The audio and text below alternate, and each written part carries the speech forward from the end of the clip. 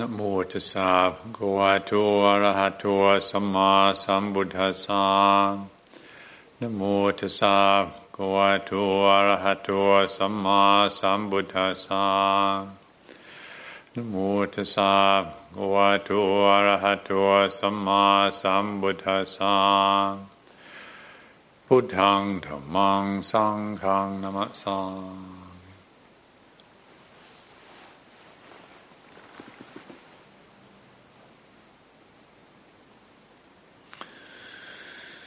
Yesterday was the last day of our annual summer retreat here, and that Ajahn Abhinanda has been leading the last few years, and it was a delight to talk to some of the retreatants who had been here for the week and obviously gained a lot of benefit from the opportunity and from the generous offerings of teachings and guidance and support. One of the conversations that I had was with a fellow who, although he had had some challenges during the retreat, he was pointing out that now that he's going home, now the real work begins. Of course, he was referring to how it is when you're in an environment that's not altogether conducive and supportive of those heart aspirations, those qualities that we value most. And being here on retreat for the week, although it could be hard work, and I'm sure for most people at some stages it was, and for all of us, various stages of practice, it can be very hard work. But when there's support, it's always easier when we feel supported and the environment is conducive, and here in this lovely sanctuary where it's quiet and everybody's keeping the precepts, and that's something really to be valued. And so his thoughts were about, what's going to help to maintain the quality of awareness, the quality of open-heartedness that he had experienced, and the deepening that he had experienced during this week here. And I think this is a question that is good to regularly ask ourselves. What helps to protect the goodness that we've cultivated? And this aligns with the subject I've been talking a lot about lately, the Buddha's teachings on the four right efforts. The Buddha talked about the four right efforts, that effort to protect the goodness that has already arisen. And then there's the effort to give rise to the goodness that has not yet arisen. And then there's the effort to remove the unwholesomeness that has already arisen. And then there's the effort to avoid the arising of the as yet unarisen unwholesome conditions.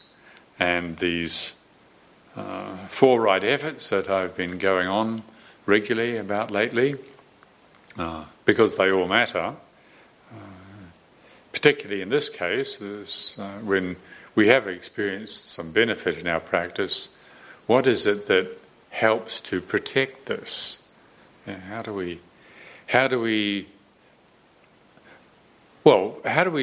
take care to not just cling to the memory?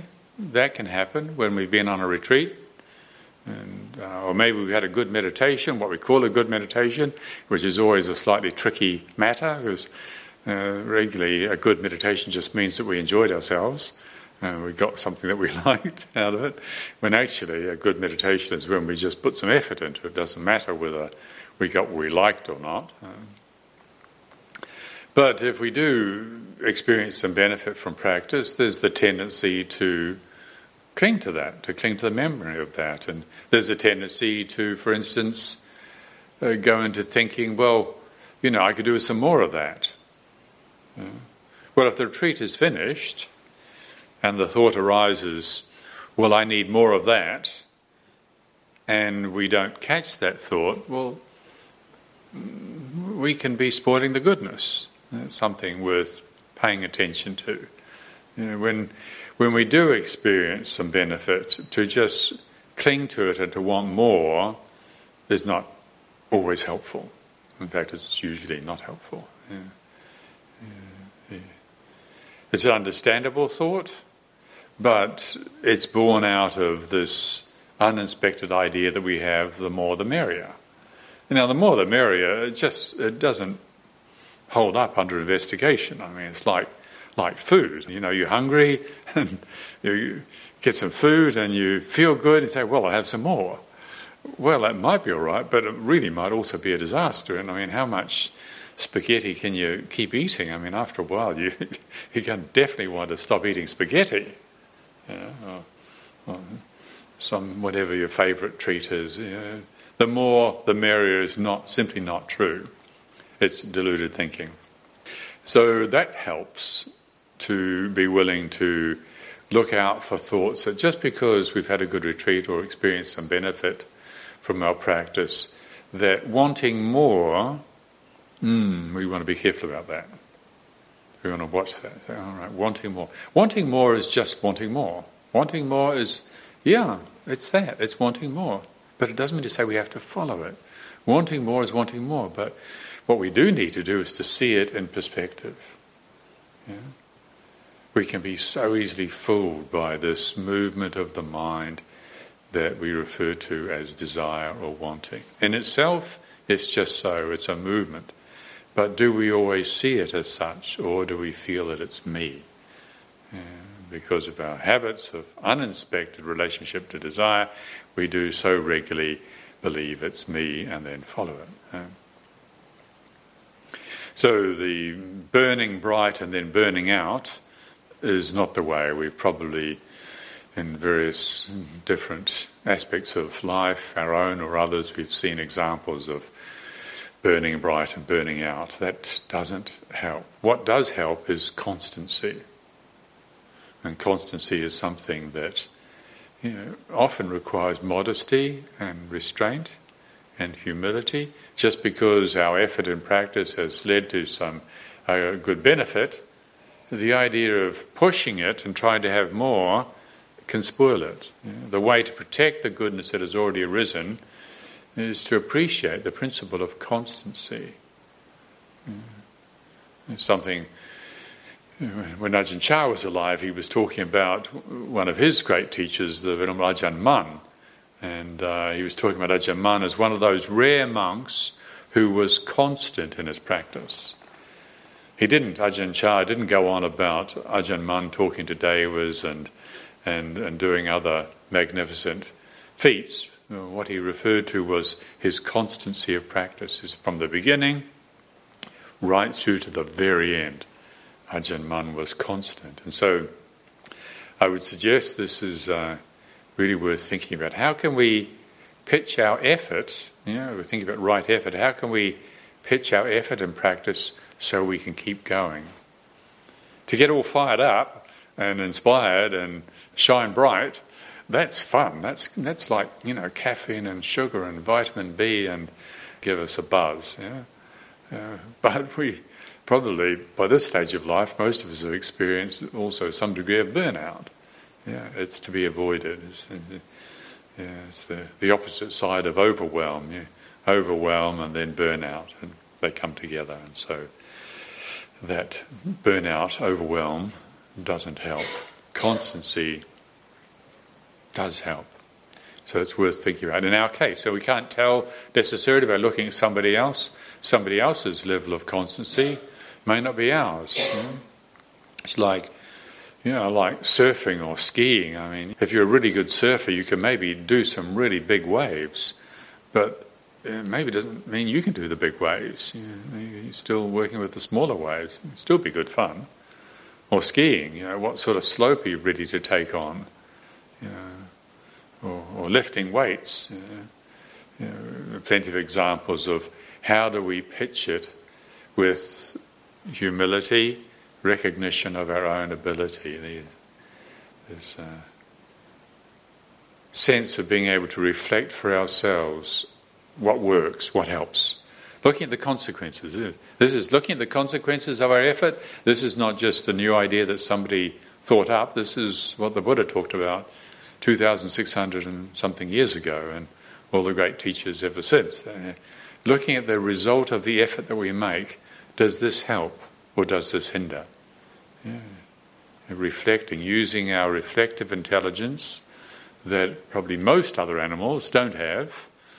I don't know whether anybody really knows about that, but most of them, I think we can be pretty sure they don't have the reflective intelligence that humans have to look at our behaviour, to then feel the consequences. Does it help or does it hinder? And based on that, then we learn. Yeah, that's why we can learn. So yeah, constancy of effort helps. Precepts help. And why do precepts help? Well, that's like when the Venerable Ananda asked the Buddha, Lord, what is the benefit of keeping moral precepts? The Buddha said, freedom from remorse, Ananda. Yeah. It's not like, well, it makes you friends or it gives you a nice complexion, or apparently it does. Apparently, you get a nice complexion if you keep moral precepts in this life and in future lives. And most likely, or more likely, that you have lots of nice friends if you're not somebody who goes around nicking and killing and lying and so on. That's not what the Buddha highlighted. He talked about those things on other occasions, but what he highlighted to his attendant monk there was freedom from remorse, Ananda. It helps you feel safe. Yeah, when we're taking care to protect our sense of integrity, then part of the spin-off of that is a sense of safety. Yeah.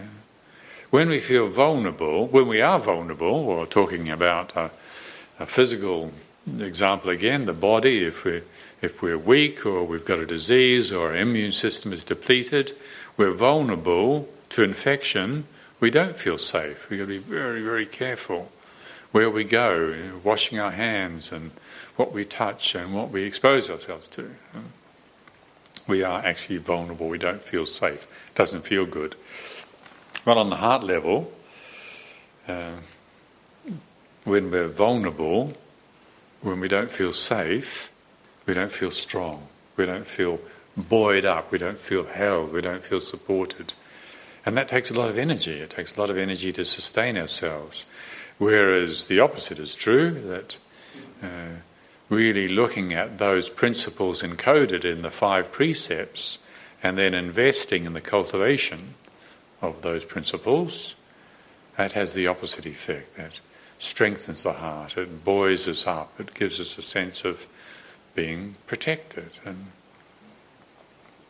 so that helps. And so as an example that Ajahn Chah mentioned when he was teaching an IMS in Barre, Massachusetts, I think it was Jack Cornfield that invited him to participate in a retreat that they were leading there, and in one of his talks he referred to the retreatants. I guess he'd been giving interviews to some of the retreatants, and he was telling them, listening to what they've been saying about their lives, he says, as far as I can make out, you're like a bunch of criminals, the way you live your lives, and eventually you get busted and end up in prison, and then you ask a smart lawyer like me to get you out again. He said, that's what this retreat is about. Basically, most of the time, you're living so unskillfully that you get burdened down with suffering. You can't stand it, so you've got to lock yourself up in a place like this until you recover, and a smart lawyer like me helps you get out again. But he said, you're going to go out there and just start committing all those crimes again. It's not clever. Of course, he was referring to the lack of awareness of cause and effect in our actions of body and speech in particular, that if we're not tuned into how our intentional actions of body and speech directly affect our sense of well-being, if we're not tuned into that, then we unfortunately get pulled into heedlessness, and we do and say things that bring remorse. And so hence the Buddha's comment to Venerable Ananda, well, keeping the 5 precepts leads to freedom from remorse. And it's like boosting our spiritual immune system. Yeah, it helps. It makes the heart strong. Now, a lot of the teachings, you read the classical teachings from the Buddha, and or you hear the teachings of the great disciples, the monks and nuns and lay teachers who've followed the Buddha's advice, and you see that so much of this teaching is about how to make the heart strong. We're not talking about the physical heart here, but the spiritual centre, the core, the point of balance, how to get strong in our balance, how to get strong in our centre, how to locate our centre and stay strong in our centre so that we don't get pulled out by worldly conditions, by praise and blame, gain and loss, pleasure and suffering, honour and insignificance. These worldly influences that impact all of us, whether we're wise or unwise, or young or old, or healthy or unhealthy. At any stage of life, all of us are impacted by what are referred to as the 8 worldly winds, or the 8 worldly dhammas. Praise and blame, gain and loss, pleasure and suffering, honour and insignificance. Now, do we get pulled out of our centre by these influences, or do we stay strong? Well, it depends on the quality of awareness, or the nature of, in Pali language, the citta, the heart. How strong is the heart? And so what we're talking about here is what helps. Constancy of effort helps, strengthens the heart. And paying attention to our personal inner sense of integrity helps strengthen the heart. The way we engage experience, are we reactive? Are we pushing and pulling on experience? According to our conditioning, if we're not sufficiently sensitive, we can just be following our habitual reactions, according to liking and disliking, pushing and pulling. And life can be such a struggle, such a tiresome, tedious struggle, and always trying to find agreeable experiences and get rid of disagreeable experiences.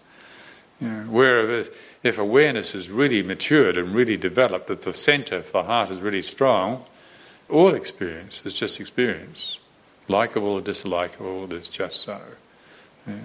The heart of a realised being is not pushing and pulling, is free from struggle, is free from dukkha. So the way we engage experience, this makes a difference. Paying attention to this.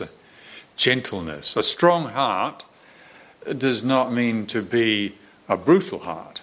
Sometimes you think of strong and you think of Hercules or Arnold Schwarzenegger, or whoever is out there symbolising that kind of strength these days.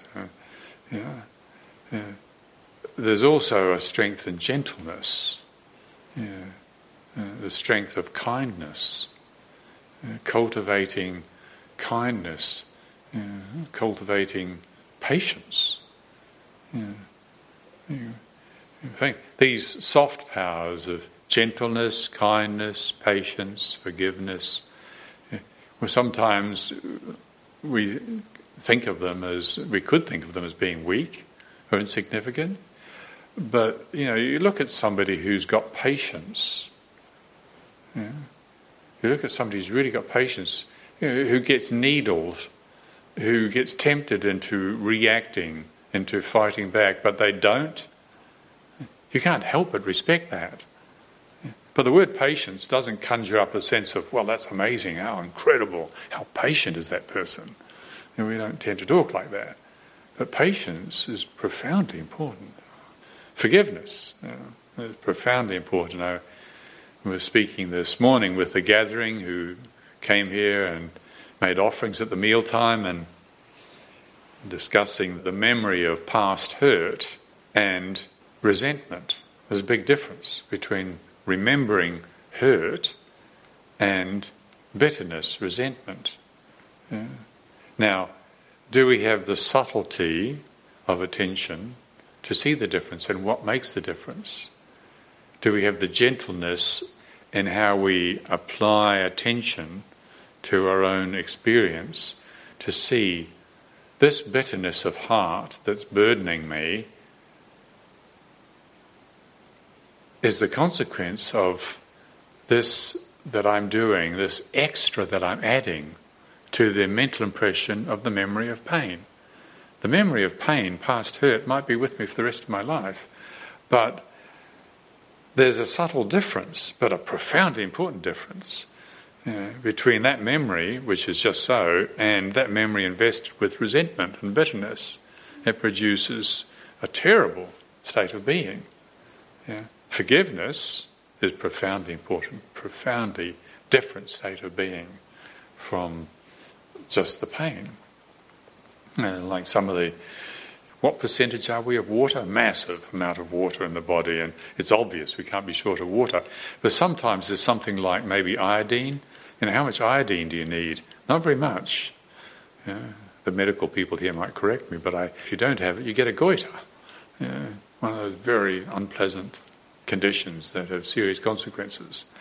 It's a trace element, and sometimes it's the trace elements that make the difference. And some of the soft powers, some of the apparently insignificant virtues that the Buddha extolled, like gentleness, like kindness, like patience, are profoundly important in strengthening the heart and in buoying up the heart so that those purveyors of the prolific publications of gloom and doom that are very evident in our world today don't manage to pull us down into the sadness that's the natural consequences of that heedless way of paying attention.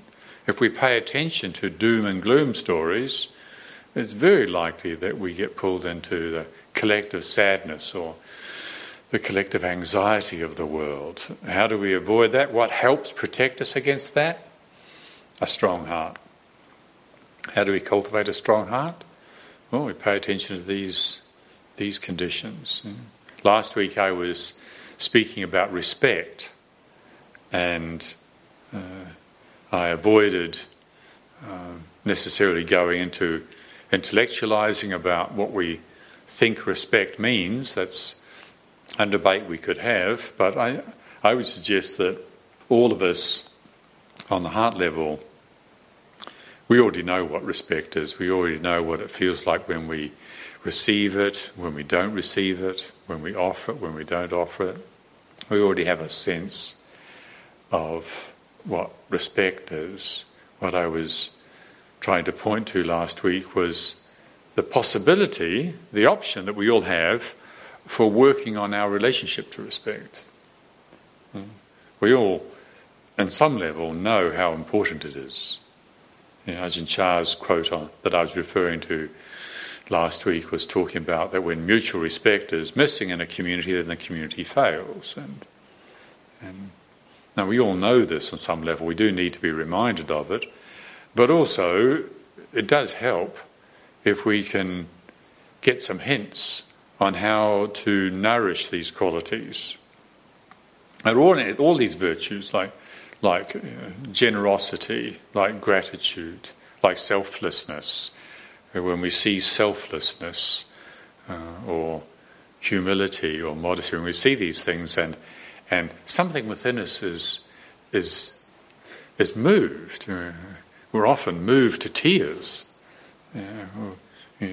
I know if I watch a movie, maybe a pretty corny movie, but if it somehow has the message of selflessness, I can be in buckets of tears. It's very easy to be moved when we see these beautiful aspects of the human heart. So how do we nourish this beauty? We admire it. How do we nourish it? Well, actually admiring it is one of the ways of nourishing it. When we see this beauty, when this is quickened within us, to make something of that. When we see selflessness, to consciously admire, to consciously appreciate it, nourishes that quality within ourselves. It's virtue within ourselves that recognises virtue within another. If we didn't have virtue, we wouldn't recognise virtue. And that's good to remember. Like if you're feeling that you're an unvirtuous, miserable git, well, none of us are that miserable. If we can recognize virtue and be moved by virtue, then there is virtue within us. How do we cultivate? One of the ways of cultivating it is to really dwell on admiration, conscious, intentional admiration. Another way of explaining devotion. Now, sometimes devotion's got a bit of a bad reputation. Again, it's like gentleness and kindness and forgiveness and patience. Devotion can be seen as weak, but well, my experience and my observation and living with people who have it is profoundly important. Yes, it's kind of missing for a lot of followers of the Buddhist teachings and current Western traditions, but my conviction, my personal conviction and commitment is very strongly in favour of cultivating a heart of devotion in this sense. Now, looking at it from the outside, somebody being so-called devotional may be projecting all their spiritual power away onto some idol and making themselves weak in the process. But they might also be making themselves strong because it's that which is beautiful within themselves that is expressing respect, that is offering respect to that which is worthy. So we can't always tell from the outside, but this investigation is primarily an inner investigation. What works, what helps, what strengthens my heart? Well, certainly the ability to offer respect makes a difference. I reflect back on my early years as a monk living in Thailand, and of course, like most of us, or like probably all of us here, I grew up, I certainly wasn't into bowing, not to another person, bowing to somebody. I wasn't into it at all, and as soon as I became a monk, well, of course, it was just you had to do it. It wasn't an option, and it didn't come easy. In fact, it took years before I came to the conscious recognition that when I wasn't able to bow in a meaningful way, I was vulnerable. I was weak because I couldn't express respect. And it was a great relief to be able to let go of that rigidity of heart, that false strength, like me and my way, that we're all familiar with. To some degree, after a few years of leaning into the furnace and part of that rigidity being let go of, coming to some sort of recognition that it really helps, it really feels good to be able to show respect to that which is worthy of respect. And this helps, this is worth cultivating. Many of you will be familiar with the Mahamangala Sutta, which I've quoted from many times before, the first stanza of that where the Buddha says in Pali, Puja cha puja niyanang, etang mangal mutamang. Honouring that which is worthy of honour is the greatest blessing. Puja is to show devotion, to show respect, to honour that which is worthy of honour is the greatest blessing. So certainly it's something worth cultivating. Now, this admiring a quality or appreciating a quality, the faculty we have, that's one thing. But there's all sorts of things we could be appreciating or admiring that are not necessarily going to really benefit us. So that's the other side of it. What we admire or what we're impressed by is also something we need to carefully cultivate. Like you could admire the technical expertise that goes into building a spaceship that can reach some distant planet and take photographs and send it back to us. But that's not necessarily going to free us from suffering. It's not going to show us the difference between natural pain and unnatural suffering. That's wisdom that shows us that. And so we can be admiring something that's not necessarily wise. In appreciating and admiring qualities in others, again, use that reflective intelligence that human beings have to stop and say, does this help? Does it help? and to really give value to that. Not just to, you see somebody being selfless and generous, and then you recognise, I'm so stingy. I'm such a stingy character, I'm one of those ones that just takes from life. I don't give, and I try hard, but I don't try hard enough, and we can get into this heavy judgment thing. Well, that's not wise reflection. That is sort of reflection, but it's not what the Buddha was encouraging, which is wise reflection. So wisely reflecting on what our sensitivity picks up. That generosity displayed by that person is really beautiful. I'm really moved by that. I really respect that selflessness. They're not just doing it because they want to be praised. They're not doing it because other people are watching. In fact, they do it when nobody's watching. That's really beautiful, and you feel moved by that. I really respect that. To feel that, in other words, to consciously, intentionally appreciate virtue, appreciate beauty, the beauty of the human heart when it's virtuous, is a way of nourishing those qualities within ourselves. To appreciate constancy of effort when we see it. Not necessarily to be admiring of heroes. We can be moved into admiring heroes and think that these spiritual warriors are what I should be like, but we need to be very careful about that, and perhaps the quality we more usefully admire and be impressed by is constancy of effort. When we come across it, when we see it, and to really appreciate it, to cultivate the appreciative awareness.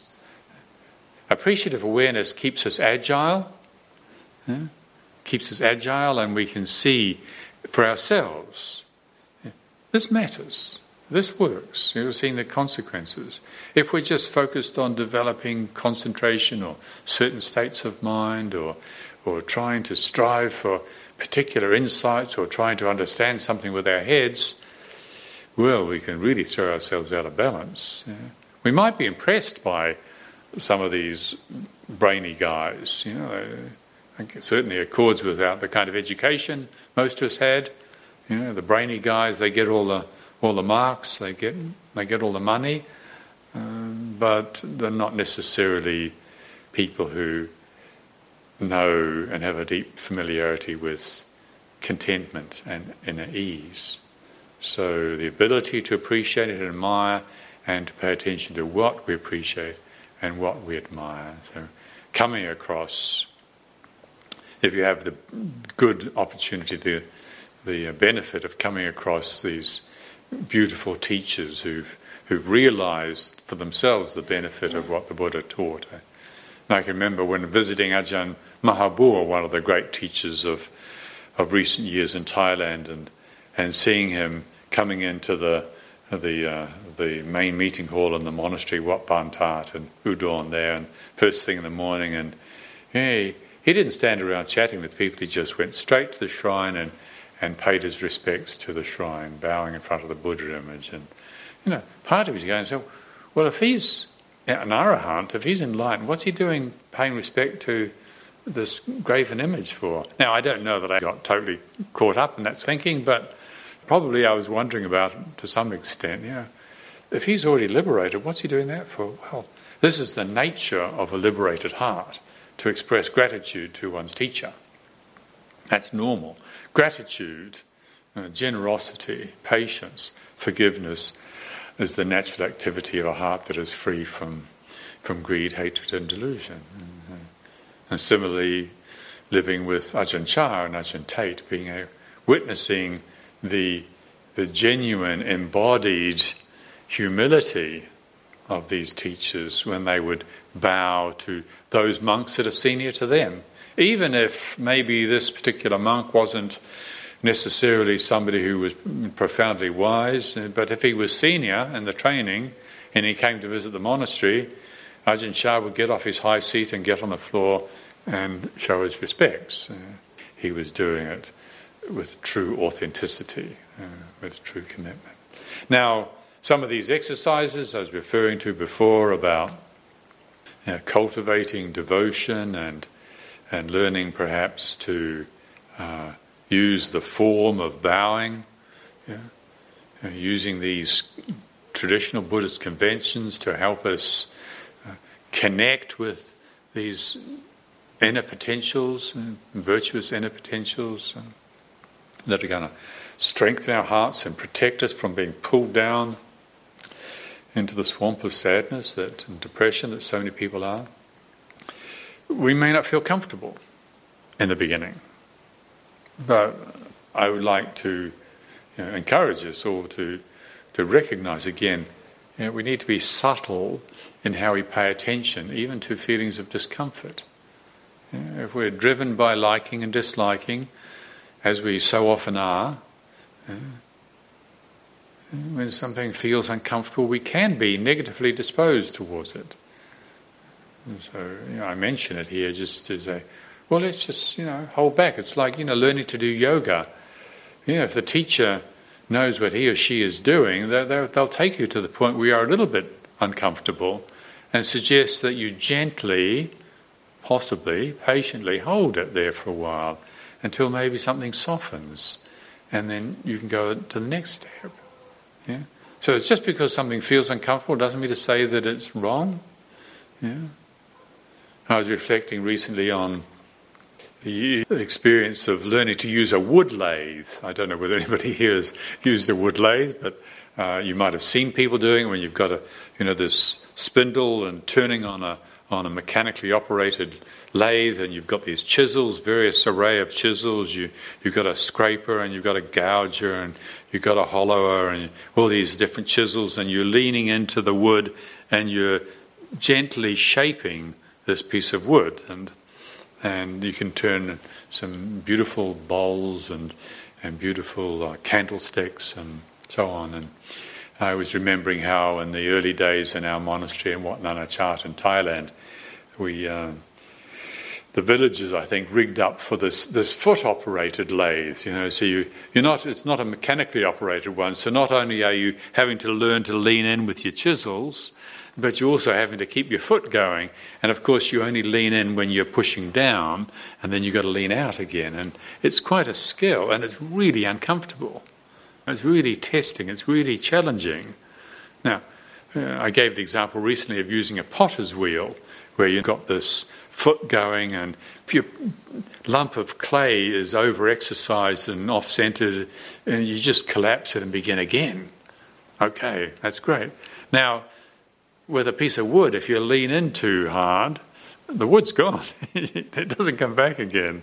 And you really look like a wally. You ruin a beautiful piece of teak wood there and throw it away. Now, how do you learn? Am I supposed to be using a scraper here, or is it a gouger or a hollower, or what sort of tool am I supposed to be using?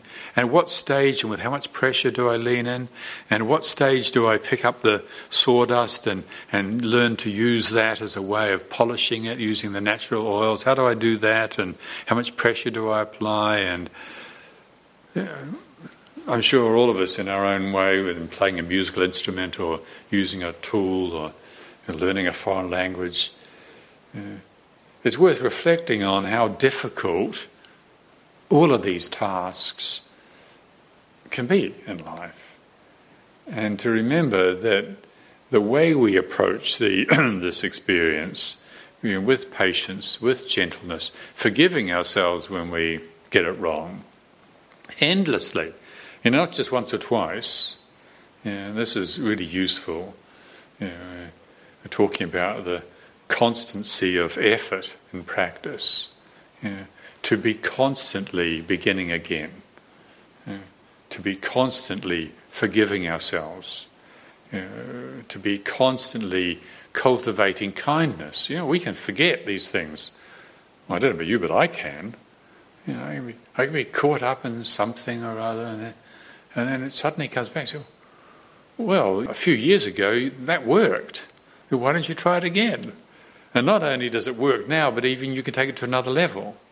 This is called cultivation, developing skill, and remembering that constancy of effort really helps in this cultivation. So thank you very much this evening for your attention. Antamayang Dhammawada Gata Sadhukarang Dhamma Se